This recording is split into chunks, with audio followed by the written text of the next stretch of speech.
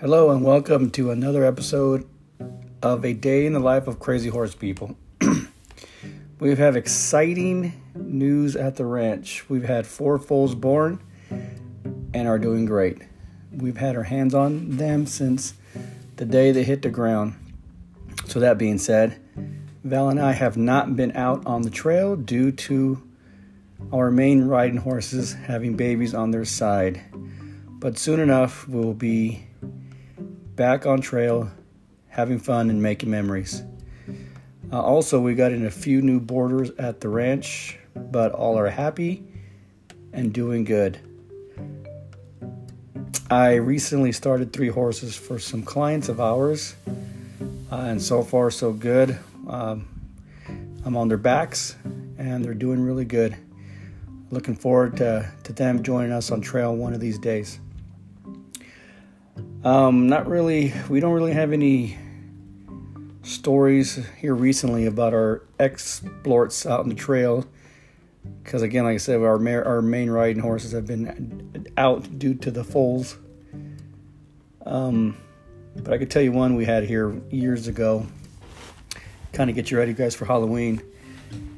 We were out on we call it the Riverbed Trail by our place, and you can go ride for miles at a time, and we just go during the day, we go at night. We have a yearly glow stick ride, which we get all decorated with glow sticks on ourselves and our horses, and take a big group, and we have a blast.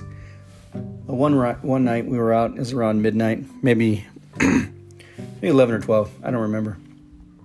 We were about a group of us out there riding.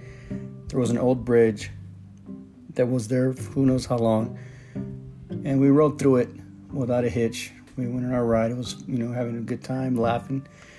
And as we came back, we heard laughter from little kids. So I was like, huh. So me and my horse went up to the top. We checked it out, and there wasn't a soul around.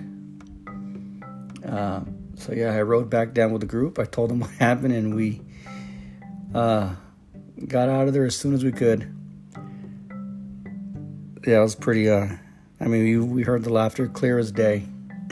Still gives me goosebumps.